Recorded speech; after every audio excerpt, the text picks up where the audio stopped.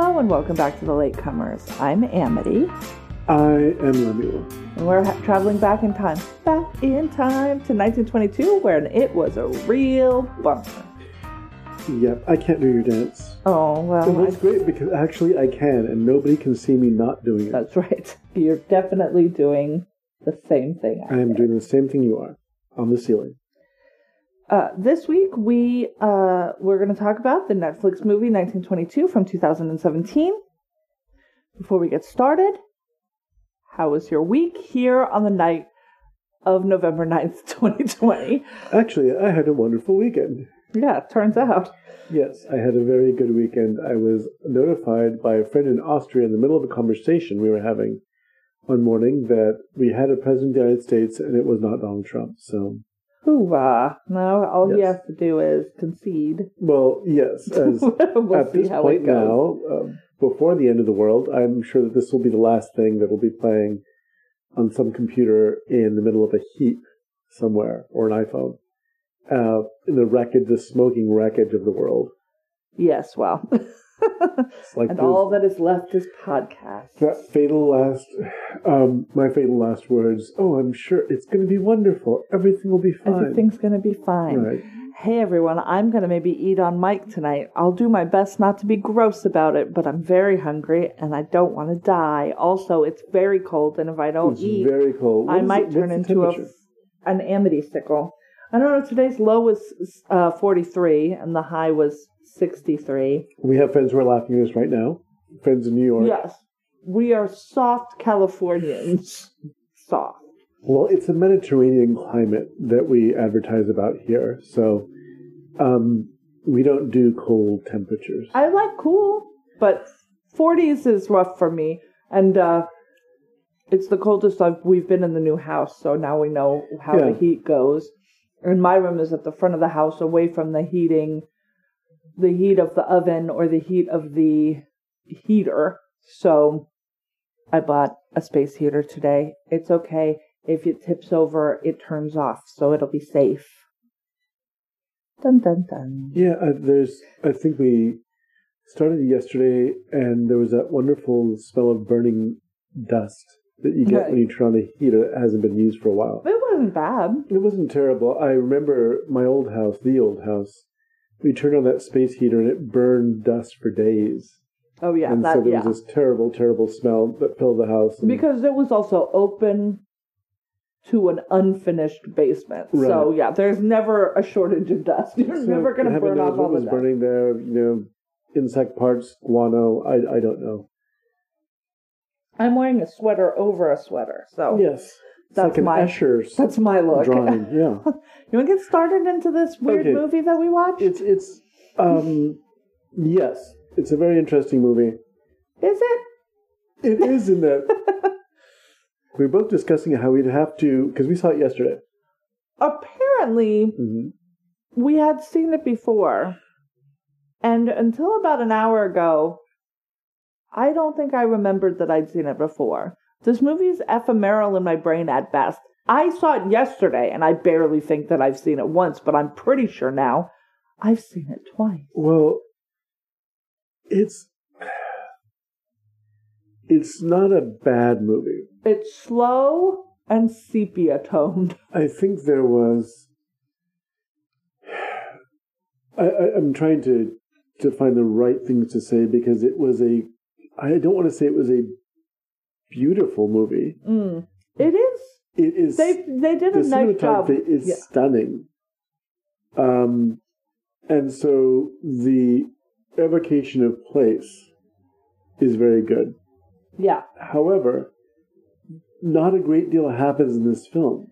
Almost nothing happens in this film. And so the thing that happens right away, and then it's just blowback from the thing. It's a long downward spiral, predictable downward spiral. That's the other problem, is it pulls from both other Stephen King works and plots, Secret Window. Right. And The Telltale Heart. And, I mean, it's got these threads that feel like parts of a ton of other things, so nothing was surprising, particularly. Here's what was surprising. Thomas Jane. almost unrecognizable. Yes, that was a great performance. And it was also a great physical performance between the makeup and the costume. And Yeah. He looked like he lost a great deal of weight for the part. It seemed that way. Yes. He looked... His face was like a totally different shape than I'm used to seeing it. Yeah, it was... Yeah, because I was like, I think an hour, and I was like, oh, right, that's Thomas Jane. Like, he doesn't sound like himself, and he doesn't look like himself, and he doesn't carry himself like in Hung or fucking Deep Blue Sea, right? Like, doesn't look like a man who travels around barefoot, which is a true thing about the actor Thomas Jane. I don't know why I know that. All right, you want to get into this plot? Yes, he doesn't like shoes. All right, well, yes. All right, it's 1922. Plot twist. And Wilf... I didn't see that coming.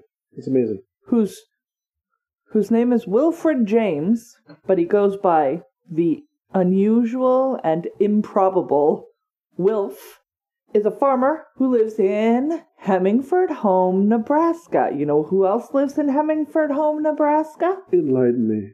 Mother Abigail. Ah. It is a faux city. Is it the same cornfield?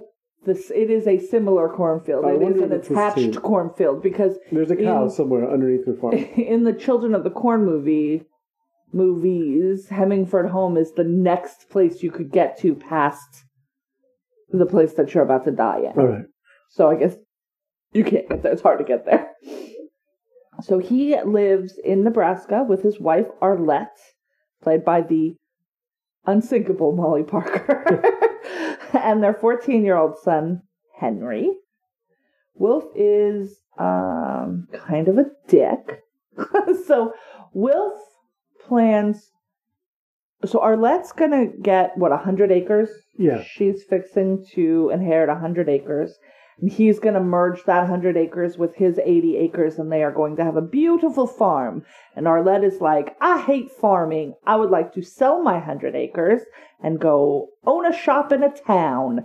It's a very, very, very Laura Ingalls Wilder homestead. Right. Like, I feel like this conversation has had at least 3 times in the Laura Ingalls Wilder books by different people. The implication seems to be, from a later conversation, that Wilf and the missus got pregnant out of wedlock, and this was not a situation that they wanted to have. So, Wilf hates his wife for reasons... Well, there's a reason that comes up multiple and... several times, one of which is that he would really want a submissive wife who simply conceded to his needs and his wants all the time. Gross. Because if you remember, he's angry at the parent of his son's girlfriend. Yes. That Neil McDonough plays. Yes. For many reasons, because he has a shiny new car, because he has a bright new red barn, and because he has a wife who cooks and cleans and basically says nothing to him. She's a life support system for her personal parts.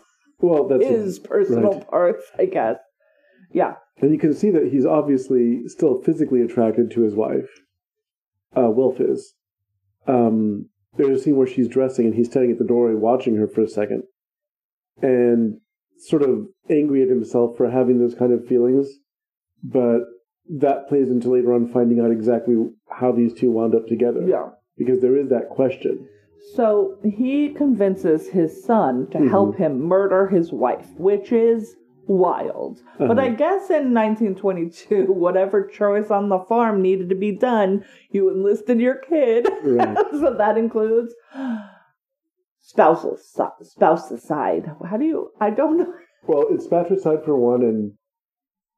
I don't know what wifecide is. Esposa. Well, in this marriage, it's almost a mercy killing. Yeah, well.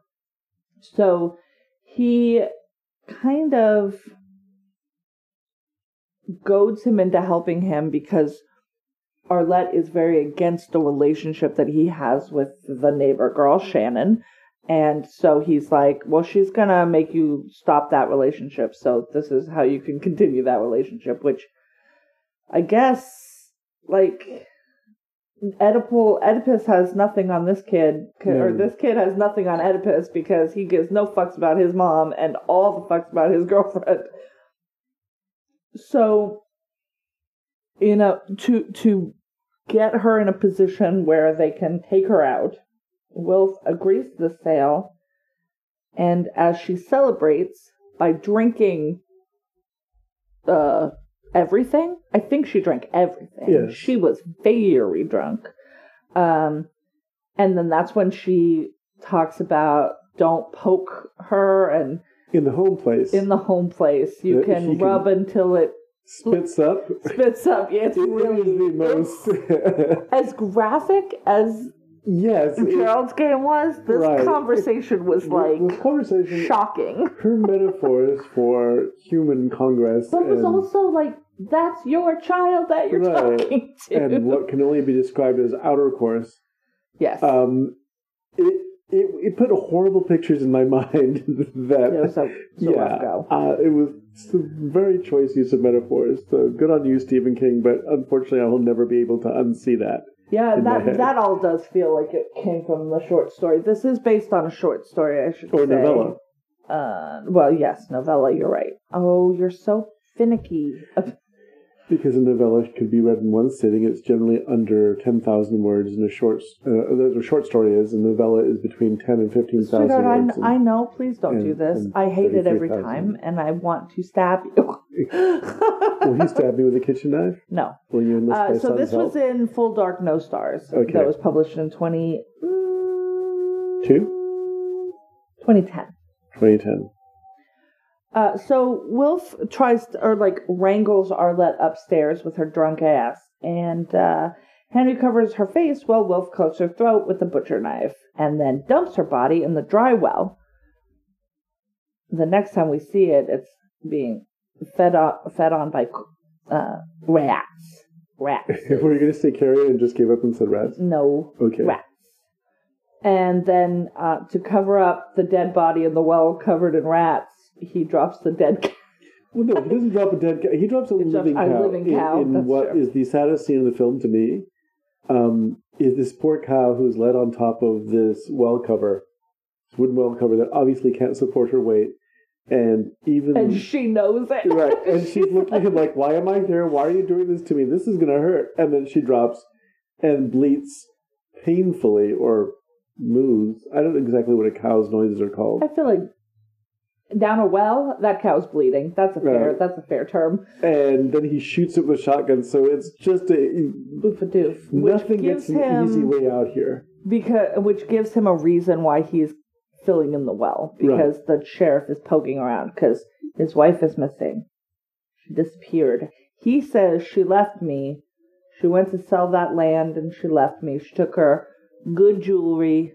And her canvas shoes, because her real shoes are still there, her dress shoes, or her walking shoes, I guess. So maybe the idea was that she left home. He thinks this all out very carefully, and I have to say one of the interesting inventions of Wilf's character is that he claims that everyone has two people inside of them. Yeah. And what he calls the cunning man, which is an almost biblical kind of description, a person inside of him that makes him do wrong things. Yeah. Also the person that he blames for doing these wrong things without taking any personal responsibility. Yeah. However, this cunning man is actually very cunning because he goes to the extent of making up excuses and hiding evidence and staging things to make it look like his wife is really left. Right. And his son takes after him in that respect, because when the sheriff comes around, he also contributes. Well, yeah, because he doesn't want to go to prison forever. Right. Well, because he'd get hanged. Fixated on Shannon. Yes, he needs to go have sex with his girlfriend. Whoops.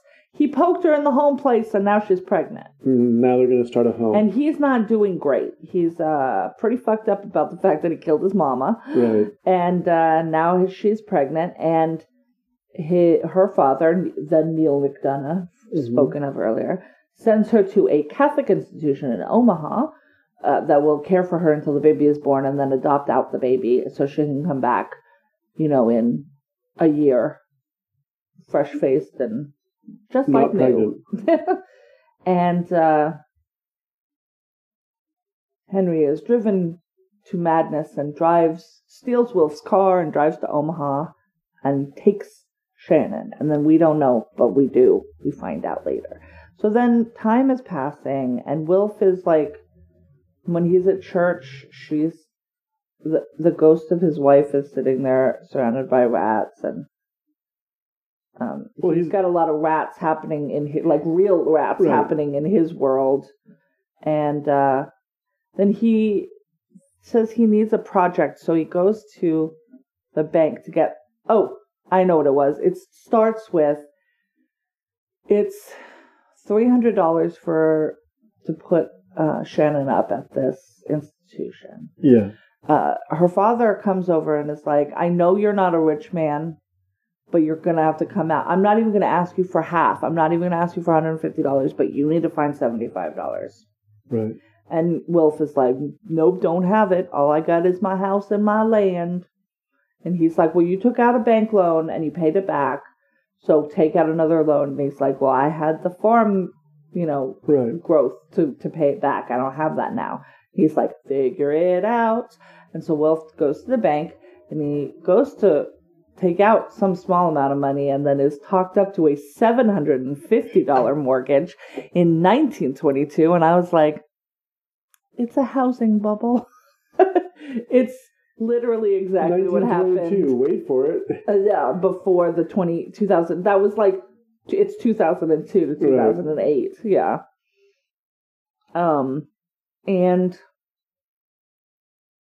he isn't really able to do any work. He's preoccupied by the fact that he's a murderer and he feels bad about it, but he's not gonna apologize. And Arlette keeps showing up.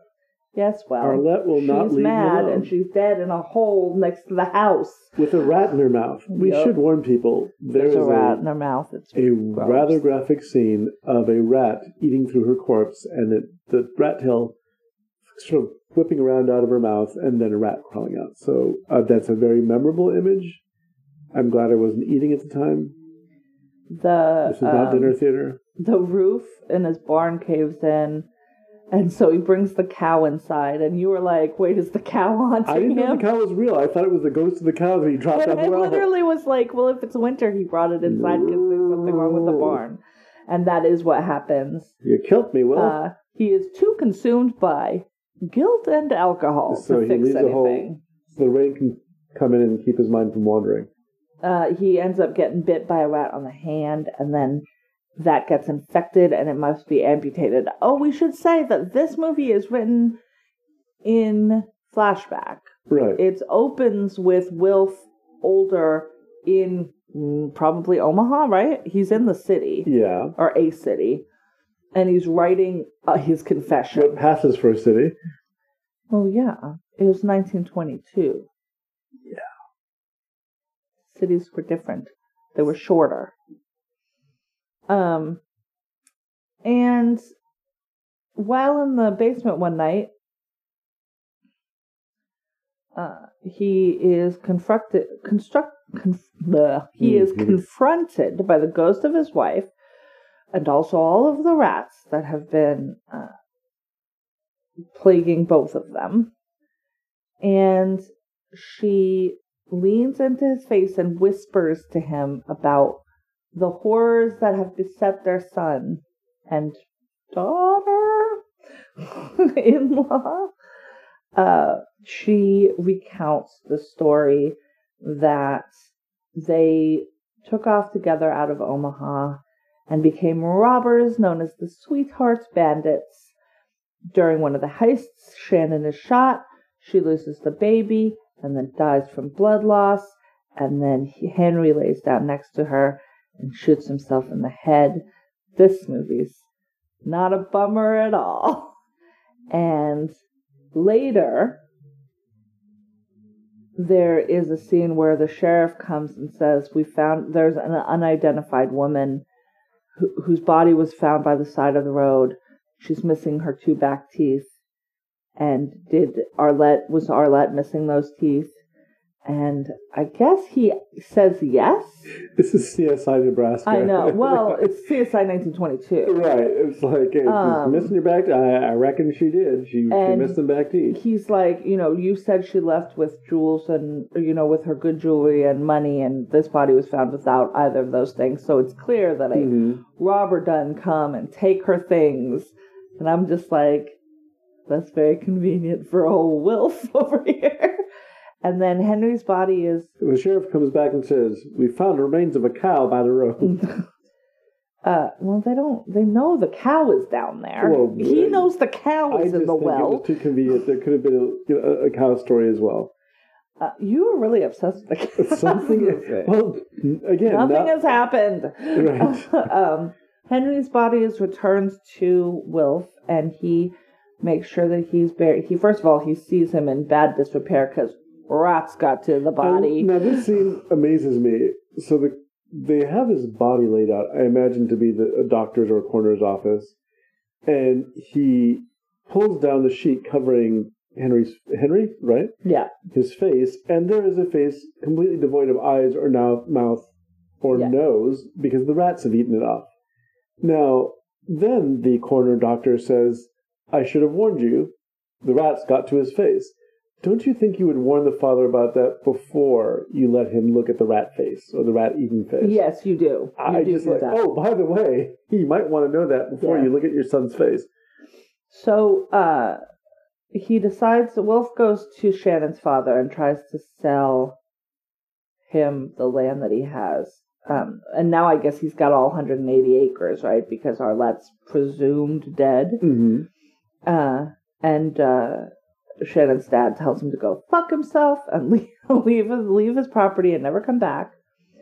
He ends up selling to the livestock company that Arlette originally wanted to sell to, but for a much lower price.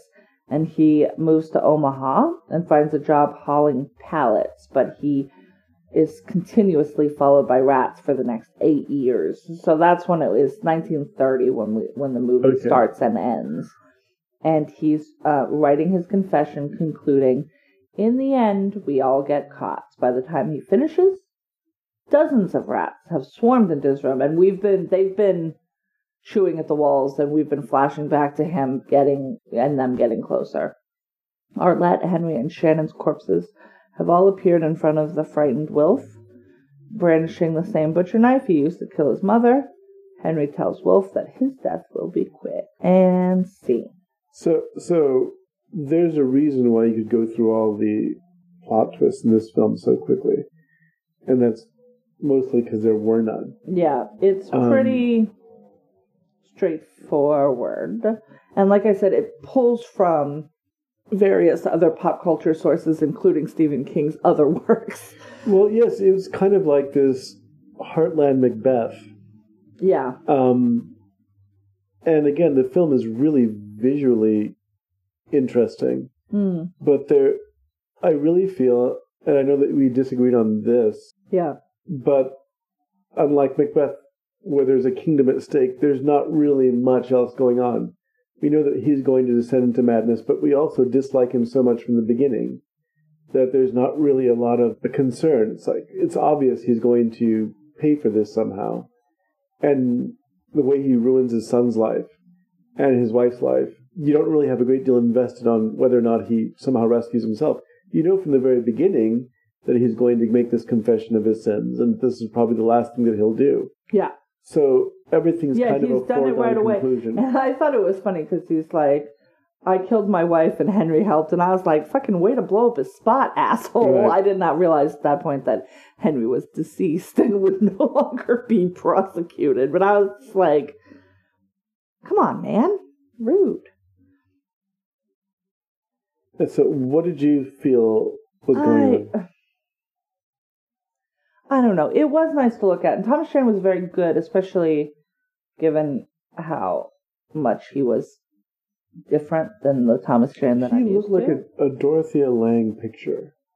You know, those pictures that she took of the weathered faces of Dust Bowl migrants that were just seamed with dirt and caked with it. And at no point it seems in his film does he really even open his mouth. He's talking through clenched teeth all the time. Mm-hmm. So he creates a very convincing character. Yeah. But again, he disappears into But it.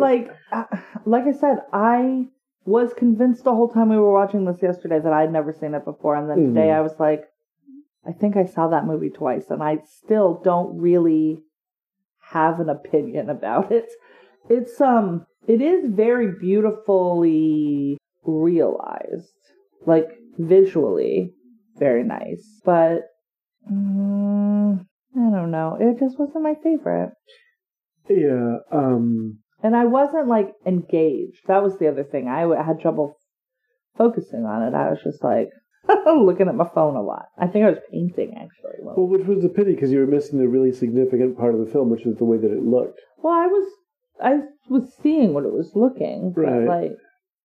It reminded me a lot of Terrence Malick's films. Okay, I could see that. That are really very visual, and they're low, there's very sparse dialogue, and you're looking at these compositions, these images that he produces, and they somehow make a narrative together, even though sometimes they're, Tree of Life, I think, is the one that has the, for some reason, a flashback that goes back to dinosaurs and the birth of the universe. Mm. and then also, you're just like... Right, the narration continues after the character dies. Like, you're doing a lot. Y'all are doing a whole bunch. And it's a lovely movie, but it's not for everyone, because it's almost as if you're watching the last segment of 2001, where there's no story. The story gets completely abandoned, and you're watching this set of visual images, and you're giving it coherence by what you think is going on. Mm-hmm. And it's completely open to interpretation. This film isn't quite like that. Yeah.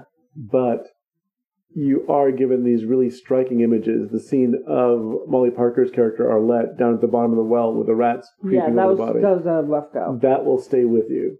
The scene of the rat bite that infects Wilf's hand. Yeah.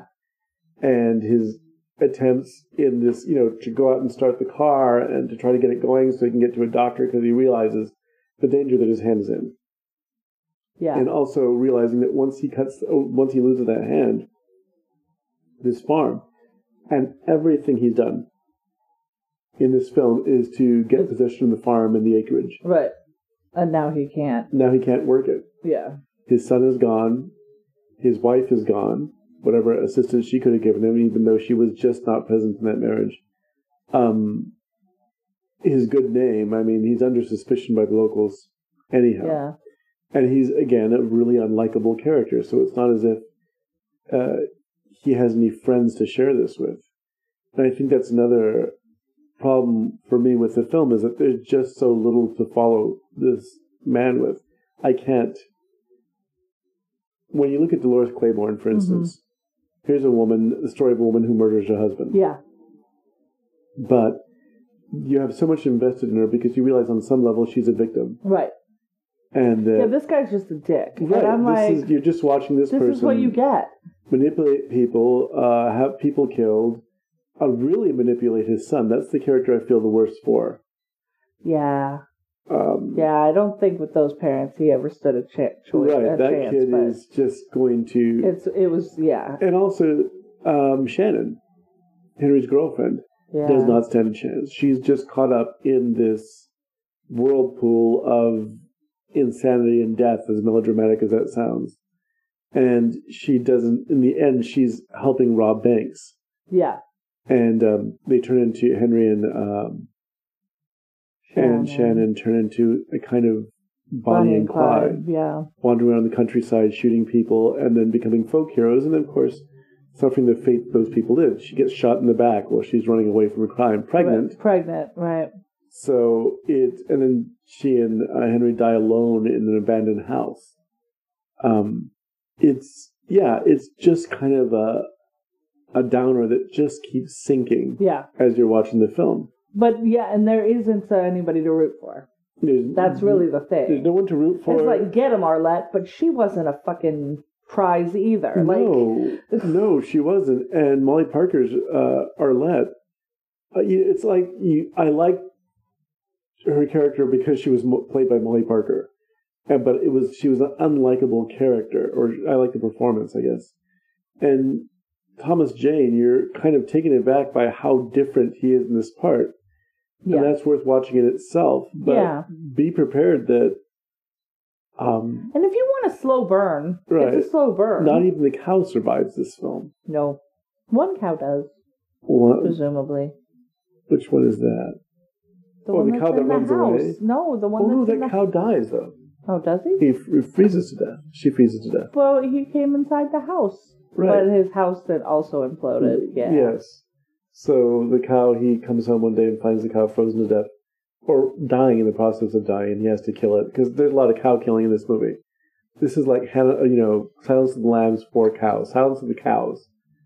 We should rename the film Silence for the Cows. We'll sell it in the European market. No one will know. We should become producers. Anyway. Okay. Like we had in the 70s. Just change the title of the movie and re-release it in another country, and no one will know. No one will know. All right. Is that all we have to say about it? Yeah, sadly that is. And sorry, everyone. It's just that film. It is okay. Much. There's not much there. There's not a lot to the story. There's a lot of really interesting visuals, though. But it's not. There are some movies like The Mangler. It's also not very long, which is nice. No. Like I think it was a cool 1:30. Yeah. So. There's some films that we watched, like The Mangler, where there was no plot to it whatsoever, but the producers and the director went all in on making the film as outrageous as possible, so there was so much to discuss about that film. And this is just the opposite. This is a very literary film. Yeah. And it unravels at a very literary pace, and there's allusions to biblical characters and to Shakespeare, but in the end, sadly, it doesn't really amount to much. I wanted it to be punched up somehow, or maybe it feels like an Outer Limits thing where it should have been 45 minutes instead of an hour and a half. They could have done it in 45. It feels like some of the short stories... Or like a Night Gallery episode right. or something. That's exactly what it is. But it reminds me of like Guy de Maupassant and Poe, where a character goes mad in 5 pages and then I was like, done. That's your telltale wife in the that's the telltale wife. I literally said that during the thing. For Telltale Wife and Silence of the Cows. There we go. We have 2 titles. We can do it. We buy the rights to this film. I don't want to. We could. I don't want to, though. But it's, if you're against farm violence, though, this film, that could be a trigger. Farm-oriented violence. Farm-oriented violence. That's terrifying. Constant appearance of rats. There's a lot of really graphic stuff with the rats in this film. Yeah. Lots of it. Yeah. All right. So that's 1922. And now we're up to... It was a very bad year. Now we're up to... we're going to be entering into another mini-series. Mm-hmm. The first of 3 of these. And that will be Mr. Mercedes. Mr. Mercedes, which I have no idea what it's about. I'm guessing it's a car or maybe the Lost Girlfriend in the Count of Monte Cristo. Neither of those. Okay. Well... A car figures prominently into the first season, if they follow the books. I haven't seen these. I'm very, very excited to see these. It's Brendan Gleeson,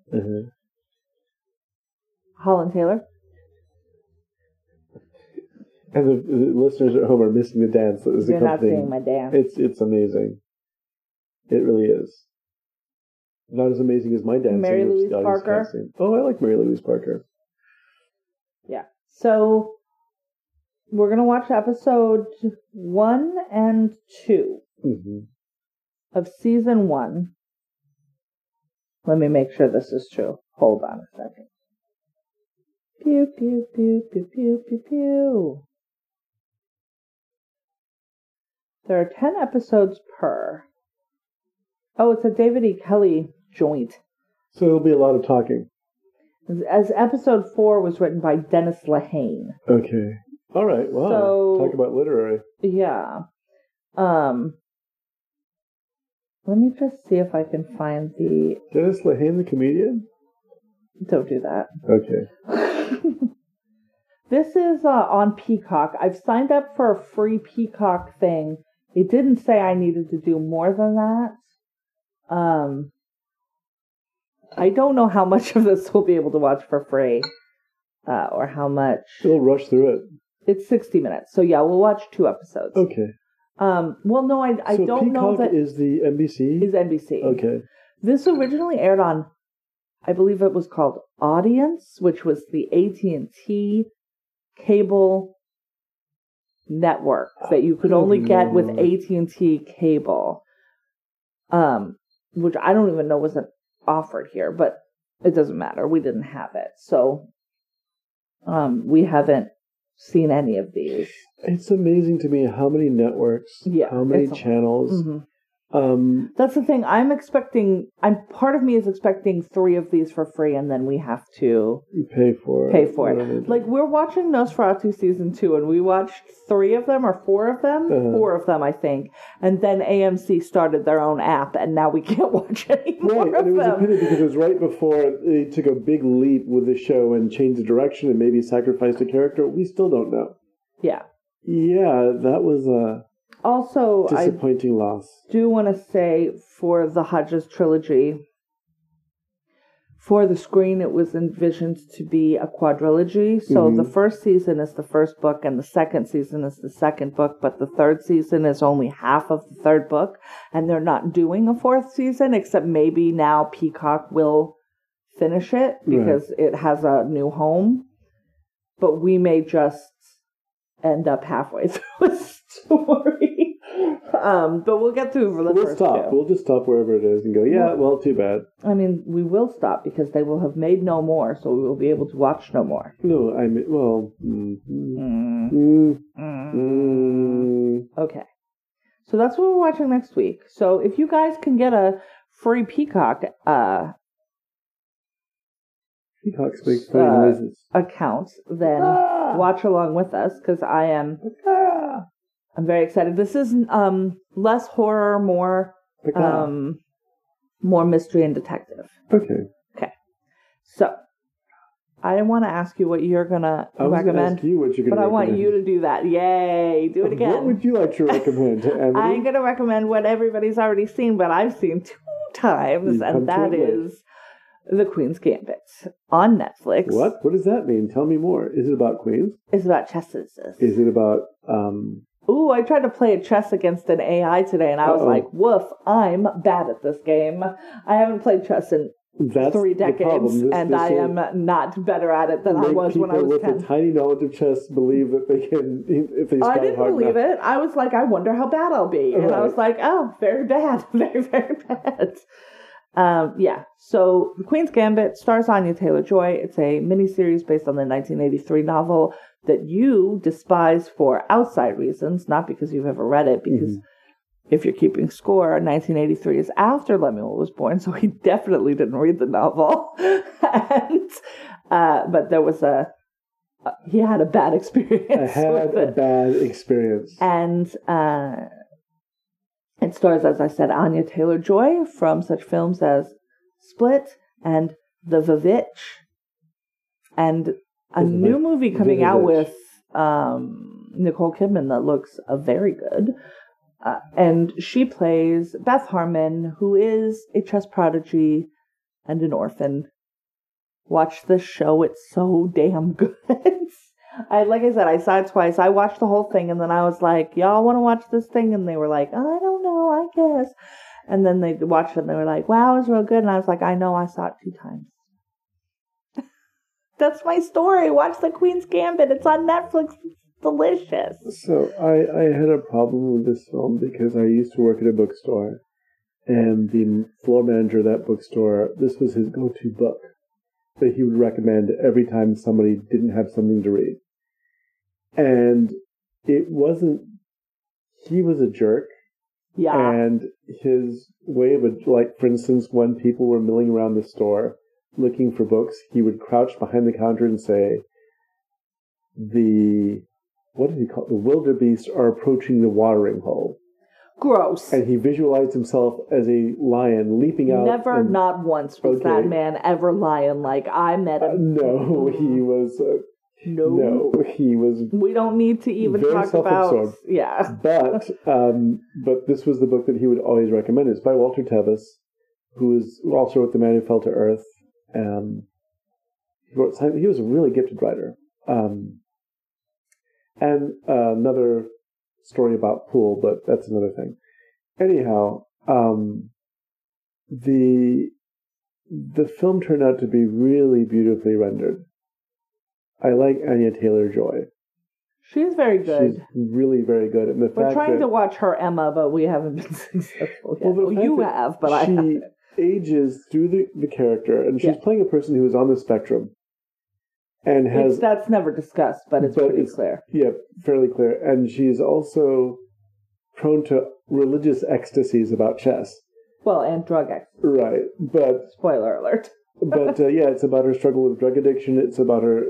And I had it very highly recommended to me by a recovering addict. So it's not disrespectful. It's very realistic in that way. And it captures, my friend told me, a lot of the feelings that you have when you really become dependent on something and think that's the link to your creativity. And maybe it is, and maybe it isn't. And I don't want to spoil that for you. But the cast is really very good. And so it was... I was really reluctant to see it because I had these negative associations with it. And it turned out to be just a really beautifully mounted production. So, yes, I have to recommend it also. But I have something else to recommend. What do you have to recommend? Do you like horror movies? Sometimes. Okay. I like horror movies because... Because you're a dark soul. Yes. I haven't worn a color in 20 years. Anyhow, there's a film called His House, which is currently on Netflix. Yeah. And I'm really reluctant to say the name of the lead actors because I'm going to get this horribly wrong. And yes, they are funny. African actors. Because it goes... We are terrible people. Wunmi Mosaku, Sope Disiru, and Matt Smith. Dirisu. And Matt Smith. And Matt Smith. Right? Like, but anyhow, this is a film about... Matt Smith, Doctor Who. Right. And... who gets to utter the line, there are no doctors nearby, which I thought, how many times did you get through that line without breaking up? I just feel like they Wunmi Mosaku.